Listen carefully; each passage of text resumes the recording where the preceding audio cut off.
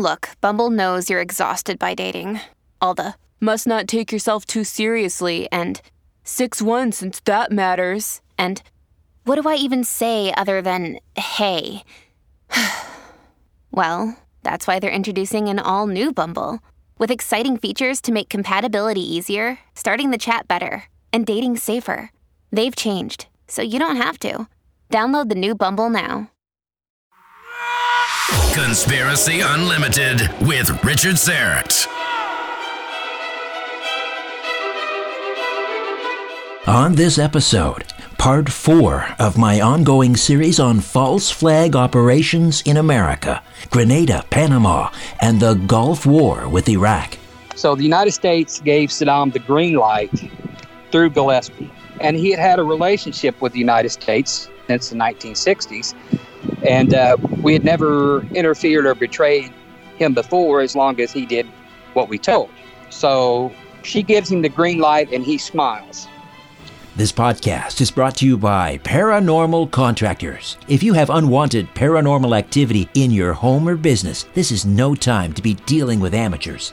You need to bring in the professionals. Paranormal Contractors is a division of crime and trauma scene cleaners. They utilize the latest scientific technology to investigate, authenticate, and remediate your ghost or demon problem. Call them at this new number, 631-552-5835.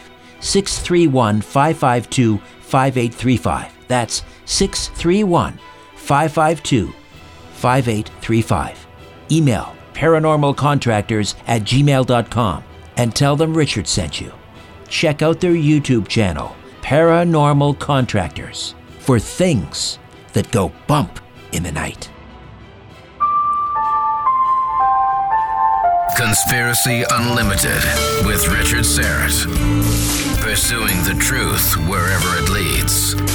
Exposing evil and corruption and the secret machinations of powerful elites. Revealing the high strangeness beneath the surface of our supposed reality. Coming to you from his studio beneath the stairs. Here's Richard Syrett. Welcome to your Friday. Now, I'm a little late in getting this one uploaded today. I was making rather merry last night, as Bob Cratchit said in A Christmas Carol. I had my good friends Nelson and Wanda Thal over to the house for a barbecue. Nelson, of course, no stranger to this podcast and my weekly syndicated radio program, The Conspiracy Show. Nels is a long-time JFK assassination researcher, media scientist, former protege of the great communications guru Marshall McLuhan, and they brought us the most wonderful, organic, hormone-free steaks. So we threw those on the barbecue, some wine, great conversation, had a great time talking conspiracies and hockey. Such wonderful people, Nels and Wanda Thal. I'll get Nels back on the podcast soon. On this installment, we continue to work our way through Clint Lacey's A Beginner's Guide to False Flags, the deep state's agenda behind America's biggest events. In part 4, we're going to examine the ulterior motives behind the invasions of Grenada, Panama, and the overthrow of Manuel Noriega, the invasion of Iraq during the First Gulf War. Clint Lacey is a lifelong resident of Missouri. He resides in the eastern Ozarks foothills of southeast Missouri. He's an independent writer who's been published in both mainstream and independent newspapers and magazines. In 2015, Clint released his first book, Blood in the Ozarks, Union War Crimes Against Southern Sympathizers and Civilians in Occupied Missouri. His latest book is The Beginner's Guide to False Flags. Clint Lacey, welcome back to Conspiracy Unlimited for part 4 of False Flags. How are you? I'm good, Richard. How are you? Terrific, thank you. Well, let's just dive in as we slowly work our way through all of the chapters, or as many as we can, of your book, A Beginner's Guide to False Flags, the Deep State's Agenda Behind America's Biggest Events. Let's talk about the invasion of Grenada. In October of 1983, President Reagan cites this Marxist regime in Grenada and the safety of, I guess, about 1,000 U.S. nationals who were primarily studying medicine in Grenada at the time. Reagan was concerned, he says, for their safety after this Marxist overthrow. It was called Operation Urgent Fury. And I guess they pretty well mopped up that operation in about 4 days. And depending on who you speak to, there were, I don't know, somewhere between 20 and 100 Cubans and Grenadan soldiers killed. So what's your take on the invasion of Grenada, Clint? There was a coup there, and the leader, Maurice Bishop, was executed and replaced by Bernard Cord. And from what I can understand and from what I've researched, the situation was becoming unstable, and the citizens were starting to rise up against the new leader. And yes, Reagan was concerned about this. Said it involved a deployment of 6,000 military personnel, of whom 20 were killed and 100 were wounded. The big question of this event, though, was this invasion planned before Bishop's assassination? At least one source claims that it was planned. An article published at the Intrepid report states that the situation in Grenada had been a concern to America since 1979, when the leftist Bishop seized power and began to develop close relations with Cuba. In August of 81, the United States carried out a rehearsal of a direct military invasion by air and sea off the coast of Puerto Rico. An article I found at Rense.com contained a slightly different version, saying allegedly it was to rescue American military or medical students. The mission reflected U.S. imperialism, Cold War politics, and replacing the leftist New Jewel movement government with a pro-Western one. In a paper by Yale University professor emeritus of sociology Wendell Bell contains information that sheds light on this. It says two U.S. diplomats flew in and out of Grenada during the weekend before the invasion on Tuesday, reacting to the assurances given by Grenada that the USA could evacuate the Americans on the island. Pierre Elliott Trudeau, which I believe that was the father of your current prime minister, correct? Yes, he was widely reported as saying, obviously, if the Americans, had the authority to do that, evacuate American students, I cannot see any reason for invading to protect your nationals.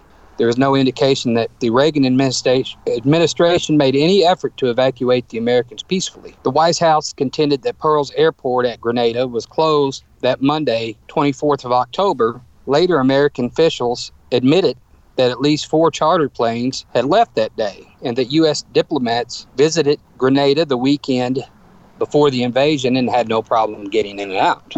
In other words, there was no need for this type of military operation. They could have waltzed in there, put those 1,000 American medical students on helicopters, flown them out, probably unopposed, and no need to depose the government.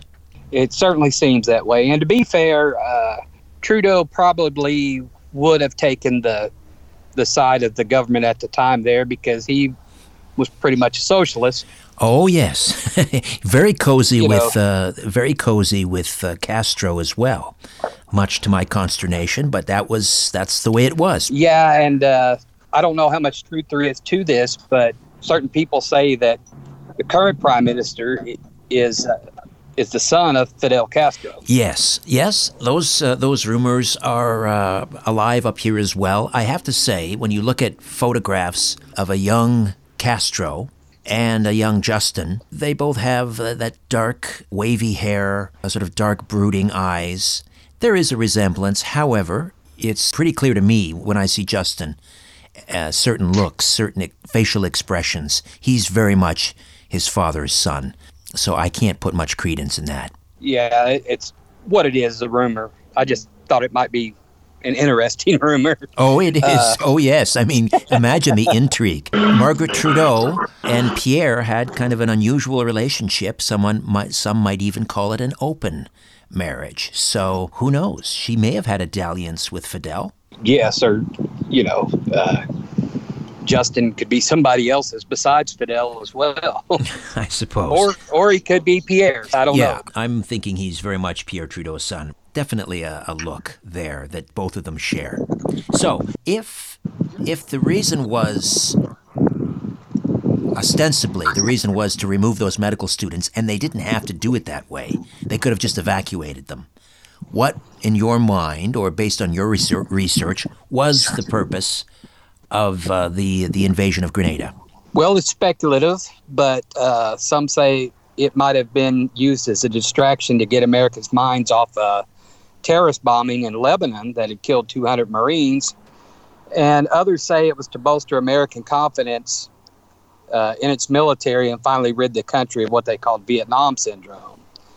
The third most likely reason was that Reagan administration was afraid of Grenada becoming a staging operation for the spread of communism throughout the Caribbean. Yeah, I think all of those certainly have merit. This was, as I recall, we were still in the midst of the Cold War, and this was kind of the first rollback, if you will, of a communist nation. And so it would be quite a feather in Reagan's cap. Finally, we took one back from the commies. Yeah, and thinking about it, I'm not condoning it, but looking at it politically, it would be a good message to send to other countries that might test us or test him. Well, certainly because it's in the United States backyard. And then you had the Sandinistas in Nicaragua. There was a bit of a momentum there back in the 80s. And yes. All of a sudden you could have had a situation where there were a number of staging grounds for the Soviet Union. It could have turned out to be another Cuban Missile Crisis down the road. So I think all those factors probably weighed in. The interesting thing, though, was because, this move was very unpopular in Great Britain because Grenada was a former British colony. They just recently, I believe they recently gained their independence several years prior. And this really kind of put a bit of a wet blanket on what was prior a very cozy relationship between Margaret Thatcher and Reagan. She was not happy with the invasion of Grenada. Yeah, and if she was unhappy with that, perhaps she was a little more thankful that we did not get involved in the Falkland Islands or later.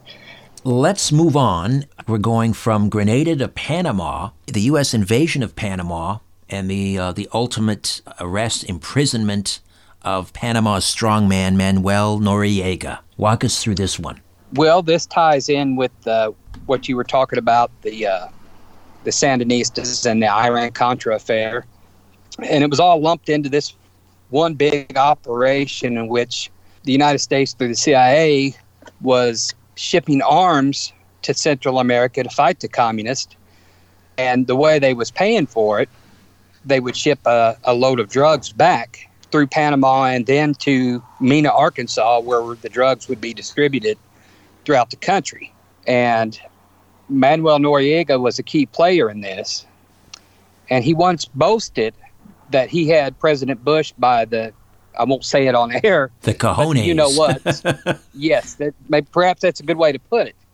And he felt very confident that Bush could not touch him because he knew what was going on behind the scenes. He knew because the planes were coming in and out of Panama and then to Mena. So, and there was this whole deal where American military personnel and citizens working in Panama were starting to get assaulted by Noriega's thugs, and that just proved to be a really good excuse to go down there and take care of the Manuel problem. Right, because they had been pressuring him to resign, and he said he had no intention of resigning. There were a number of U.S. personnel. Well, one was killed anyway. One was shot and killed. It was a member of the U.S. Marine Corps was killed, right? At a roadblock or something, as I recall. Yes. Yeah, and, perhaps if he would have gotten that under control, there probably would have been an invasion because he just knew too much behind the scenes. But I guess when he started boasting about it and bragging that he couldn't be touched because he knew too much about him, he made himself a marked man. And I remember watching this on TV when I was younger. I remember when he fled to the church and sought sanctuary, and then they put these military vehicles around the church and just blasted rock music as loud as they could 24/7. That's right. Yeah, until he finally just gave up. He couldn't take anymore. And if I'm not mistaken, I could be wrong about this, but I'm pretty sure at one time Manuel Noriega was at the maximum security prison in Marion, Illinois, which is like I don't know, an hour and a half away from where I lived now. There were several well-known people that passed in and out of there, and he was one of them, if I'm not mistaken. Right.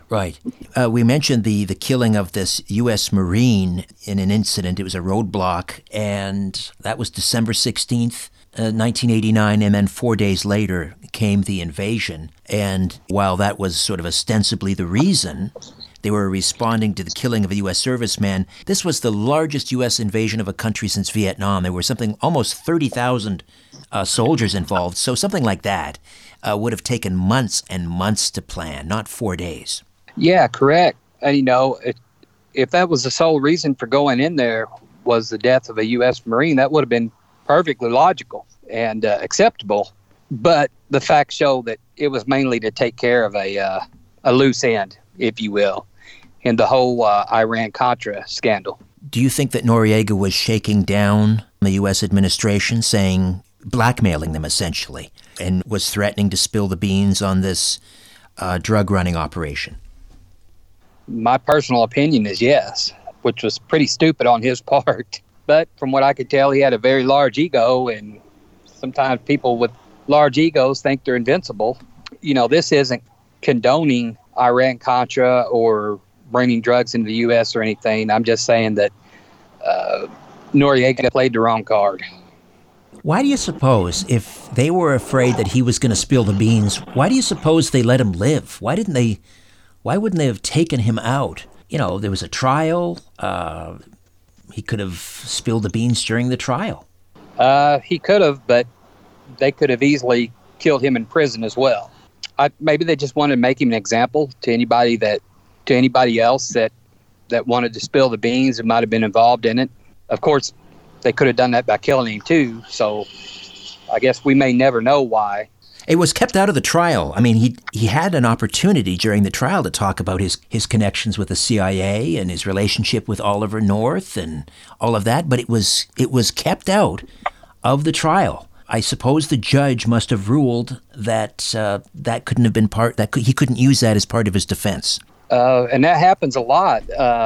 Judges will not permit certain information to be used in a trial, and that could have certainly happened. So basically, he languished in prison for the rest of his life. I know France also tried to extradite him for drug and money laundering as well, but that never happened, obviously. No, and he just knew too much about the operation running arms to Central America and using drugs to pay for them. So that, the administration, there's no possible way they could let France extradite him, because then they would have to deal with the whole issue of him spilling the beans again. And who knows, maybe they threatened his family, or maybe they paid his family off or something in return for his silence. And then, of course, he eventually was extradited to Panama to serve out his sentence there, and there he died, I guess, of a brain hemorrhage. Yeah, I believe that's correct. He pretty much became a non-issue, after he was in prison in America for a while. And, most people don't even know that they shipped him back to Panama. And whatever happened, whatever agreement, whatever threats were made, it was effective in keeping him silent. More of my conversation with author Clint Lacey when Conspiracy Unlimited returns. It's Friday, and that means a visit from Christian D. Cadieux, the co-host of Reverse Speech Radio, an exciting new podcast, also co-hosted by David John Oates, the discoverer of reverse speech. What do you have for us this week, Christian? Well, we have some very interesting paranormal cryptozoology, one of my absolute favorite topics of all time, the ongoing amazing phenomena of the Sasquatch. And I found some amazing reversals regarding the Albert Ostman, the Canadian prospector, who was in fact kidnapped back in 1924 by a family of Sasquatches for several days in British Columbia. And this happened in 1924, but the recording did not come out many, many years later. Okay, so here he is, this old prospector, describing how a Sasquatch basically came into his house. Here we go. Well, he came through the bush into the shed, or the lean-to of the house, and there was a barrel of dried fish with smoked salmon, rather. And he broke the barrel, and there was some fish eaten there and thrown around. You don't mess.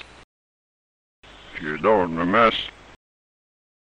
You don't mess.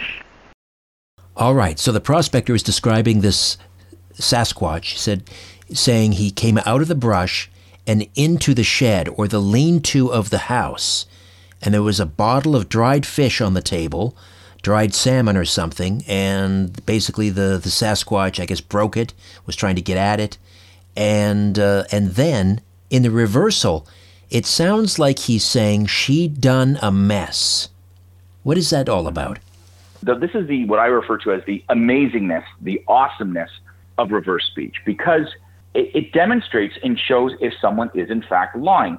She done a mess. Well, first, in his reverse, his forward is stating that he. Now, his unconscious mind in reverse is saying she. So therefore, he didn't realize, Albert Ostman did not realize that the Sasquatch that took him was in fact female and not male. Furthermore, his forward speech is telling the story of how the female Sasquatch broke into his shed or his living area looking for or was going through a bottle of fish and was making a mess. And that's what his reversal says. She done a mess. So it's congruent with the forward. And the reversal says she done a mess. So you can't get more congruent than that, substantiating Albert Ostman's story, his amazing encounter with being kidnapped and living against his will, for that matter, with a family of Sasquatches. Amazing. How do people listen to Reverse Speech Radio every week?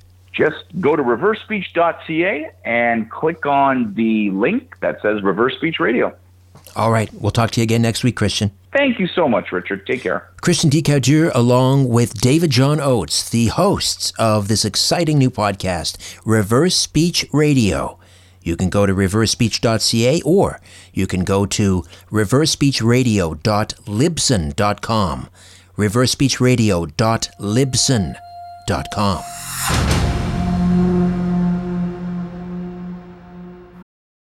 Wyndham Hotels and Resorts makes travel possible for all.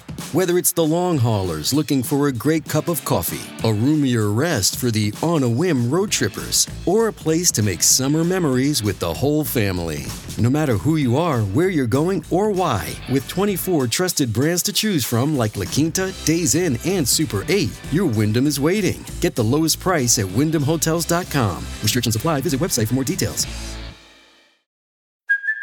Hey, it's Kaylee Cuoco for Priceline. Ready to go to your happy place for a happy price? Well, why didn't you say so? Just download the Priceline app right now and save up to 60% on hotels. So whether it's Cousin Kevin's Kazoo Concert in Kansas City, go Kevin, or Becky's Bachelorette Bash in Bermuda, you never have to miss a trip ever again. So download the Priceline app today. Your savings are waiting.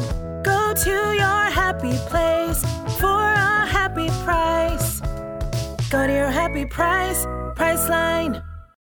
This is the story of the one. As a maintenance engineer, he hears things differently. To the untrained ear, everything on his shop floor might sound fine, but he can hear gears grinding or a belt slipping. So he steps in to fix the problem at hand before it gets out of hand. And he knows Grainger's got the right product he needs to get the job done, which is music to his ears. Call, click Grainger.com, or just stop by. Grainger, for the ones who get it done. Theoretical physicists say that there's as many as 12 hyperdimensions. Here are just 3 of them. Conspiracy Unlimited, Conspiracy Unlimited, Conspiracy Unlimited. Pretty cool, huh? Here's an extra one. Conspiracy Unlimited. Hey, how about one more? Conspiracy Unlimited. And the great thing is we have 6 hyperdimensions left. Conspiracy Unlimited. 5. Clint Lacey is here, the author of A Beginner's Guide to False Flags. Now we'll move on to the First Gulf War. That was launched in August of 1990. I remember so vividly being in a hotel room and watching on CNN. This was like watching a video game, this war. This was really the first war that I can recall where we had just kind of like blow-by-blow television coverage, almost complete with halftime shows and debriefings by General Schwarzkopf every other day, it seemed like. It was really a television war. I know they talk about Vietnam that way, but this was a total television war. Operation Desert Shield. Yeah, well, the reason for going in was because Saddam had invaded Kuwait and word of atrocities had leaked out, and the United States under President George Bush, declared that this was unacceptable. He wasn't going to have Saddam going all over the Middle East doing whatever he wanted to do. And the fact is that the U.S. and the CIA's relationship with Saddam goes back to the 60s. We propped him up for a long time, and we propped him up during the Iran-Iraq war and even provided chemical weapons to them. Right, which he later used on a Kurdish insurrection in northern Iraq, which was just absolutely horrific, a genocide. Yes. But, our government bears culpability in that because we gave him the weapon. But he was our guy in Iraq, and he pretty much did what he was told, much like Noriega. And much like Noriega, he had a big ego. But the kicker is, what a lot of people don't know, is that the U.S. cultivated Hussein as a moderate and a reasonable Arab right up until he invaded Kuwait. And on July 25, 1990, U.S. Ambassador April Gillespie met with Saddam to talk about his massive troop buildup along the Iraq-Kuwait border.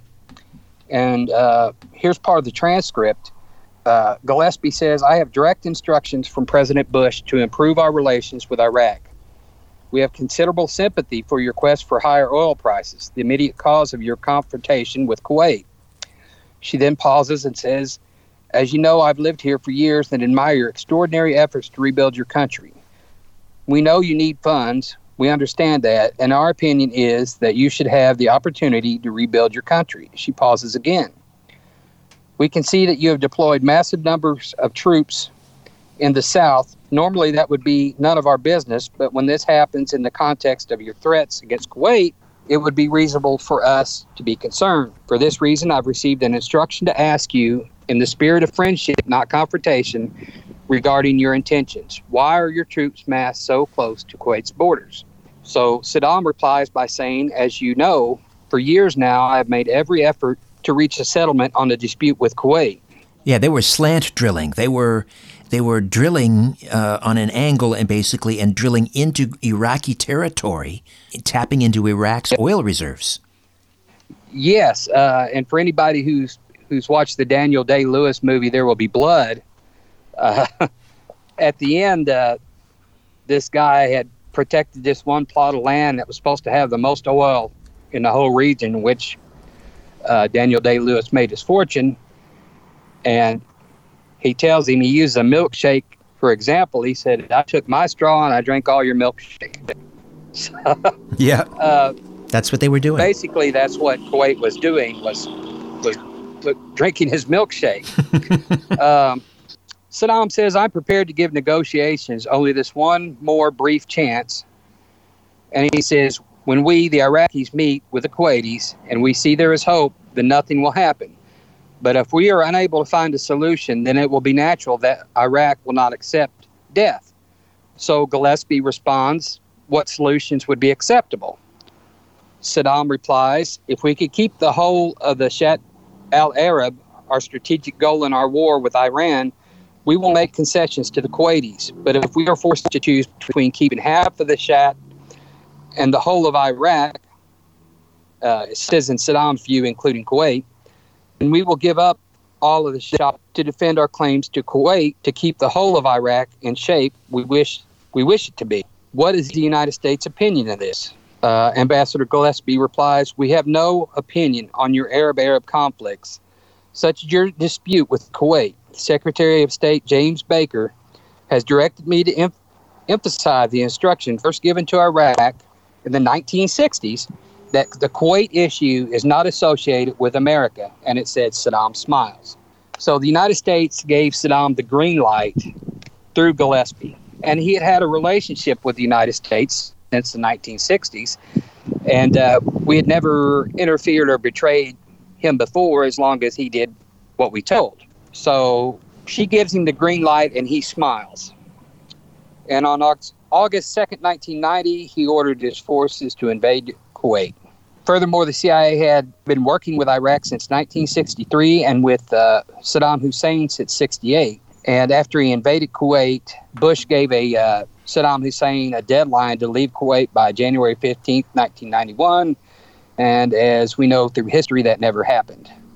Right. And on February 24th of 91, the ground war began. Gillespie meets with Saddam. He says, look, Kuwait's drinking all our milkshake with their straw. What do you plan to do if we invade them? Not in so many words, but that's what was indicated. And she says, we have no opinion on Arab conflicts. Basically tells him, you do with Kuwait what you wish. So he invades, and we decide it's unacceptable. Right. And, you know, not to defend Hussein because he was a butcher, but here he goes to war with Iran. Essentially, he's doing the bidding of the West because, again, Iraq was perceived as the moderate country, and revolutionary Iran was seen as the aggressor, which had sort of expansionist motives in the region. So it's almost like a proxy war, and Hussein fights it on behalf of America. They go $80 billion in debt. I mean, Iraq is left in ruins after this 8-year war, and much of that money is owned to Kuwait. And Kuwait used to be part of Iraq. Right. Yeah. So you can see why he would, and as you point out, you know, Kuwait is stealing their oil. So you can see why Hussein would have been so frustrated and angry with Kuwait, and then to be given the green light to invade, only to have this happen, he must have been absolutely gobsmacked. Yeah. And in October of 1990, a 15-year-old Kuwait girl identified only as Naira appeared in Washington before the House of Representatives Human Rights Caucus and testified that Iraqi soldiers who invaded Kuwait on August 2nd tore hundreds of babies from incubators and killed them. It was all over the television, and it said it electrified opposition to Iraq's President Saddam Hussein, who was now portrayed by President Bush as not only the butcher of Baghdad, but so much for old friends, a tyrant worse than Hitler.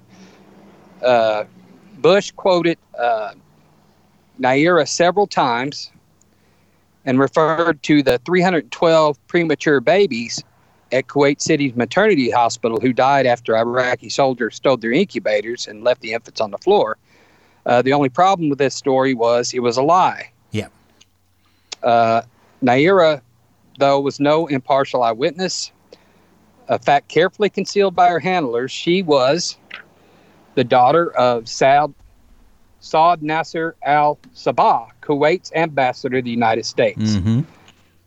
And a few key congressional leaders and reporters who knew Naira but none of them thought of sharing that minor detail with Congress, let alone the American people. Well, the other thing about it is that if you just stop and think, okay, so they steal the incubators.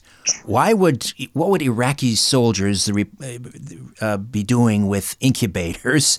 And so let's say they stole them.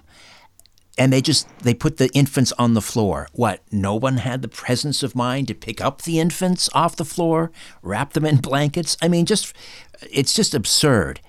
And then, of course, we find out not only is she the daughter of the Kuwaiti ambassador, who's behind it? At the time, they were the world's largest PR firm, Hill and Knowlton. They orchestrated the whole thing. Yes, and it's very reminiscent of after the Lusitania was sunk, which was used to get us into World War I. The story going around was Germany gave kids a day off school to celebrate and sing songs celebrating it, the sinking of the Lusitania, which never happened. But that's usually of no concern to those propagating the propaganda, right. for lack of a better term. Sure. And the other thing was, even when it was proven to be a lie, even when it was exposed as a Hill and Knowlton PR scam and she was a daughter of a Kuwaiti ambassador, the media kept banging on it for years later. even though it had been proven to be a complete hoax? Well, unfortunately, there is no objective media anymore. They pretty much take their marching orders from whoever's in power, not necessarily who's in office, but who's in power that yields the most power. And we see the media just repeating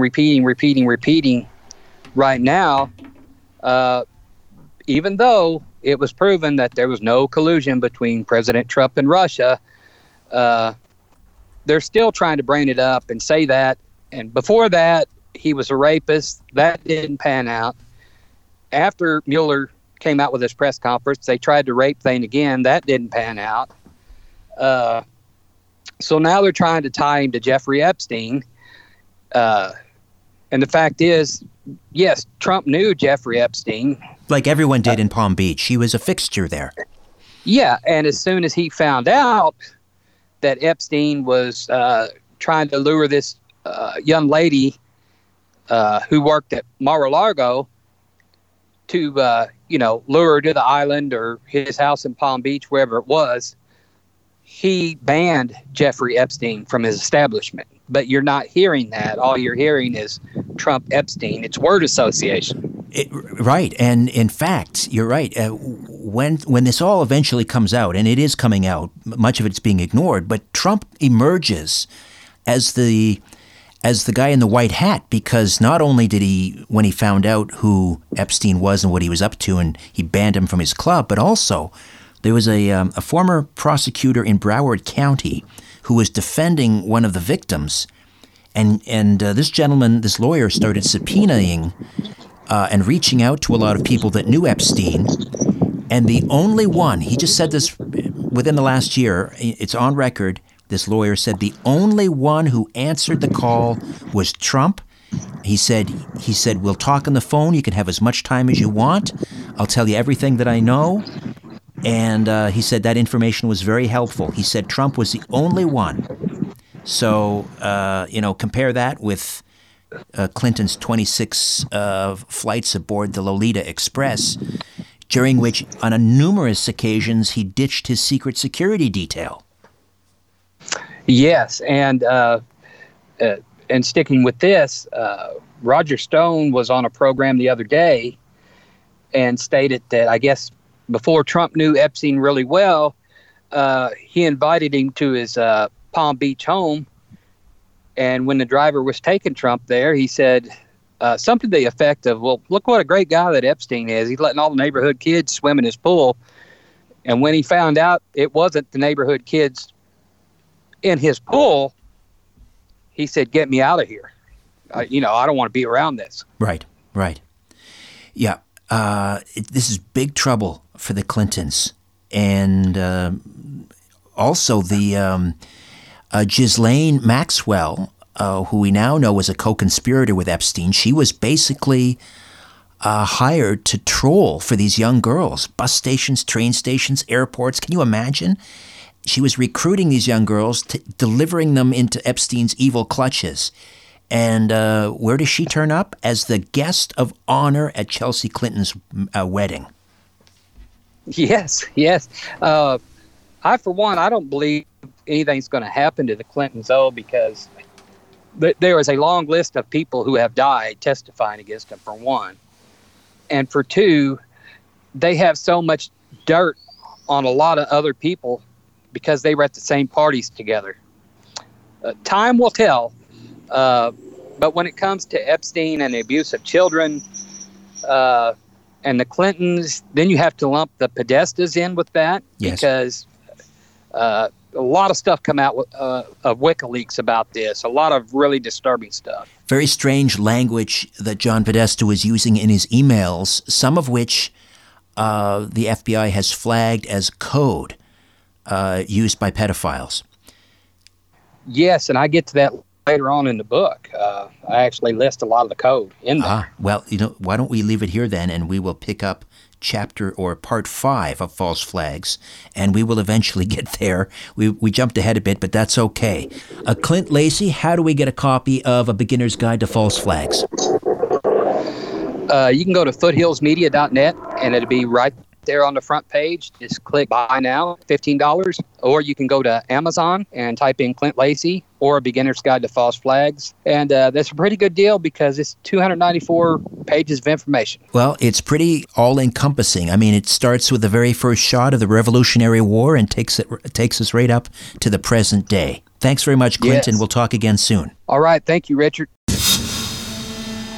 Okay, before I dim the lights in my little studio beneath the stairs, I'll be back in a flash to fill you in on what's in store on the next episode of Conspiracy Unlimited. If you're a fan of this podcast or my weekly radio program, The Conspiracy Show, or my YouTube channel, Strange Planet, I hope you'll consider becoming an official donor. A donation of $50 a month places you in the Star Chamber. $20 a month is the Whistleblower tier, and a donation of just $10 per month makes you a truth seeker. Star Chamber and Whistleblower members can participate in an exclusive monthly online chat or video conference with me, and all donors are entered into a monthly draw for Strange Planet merchandise. Any monthly amount is welcome and greatly appreciated. To become an official donor, go to patreon.com/Strange Planet. Patreon.com/Strange Planet.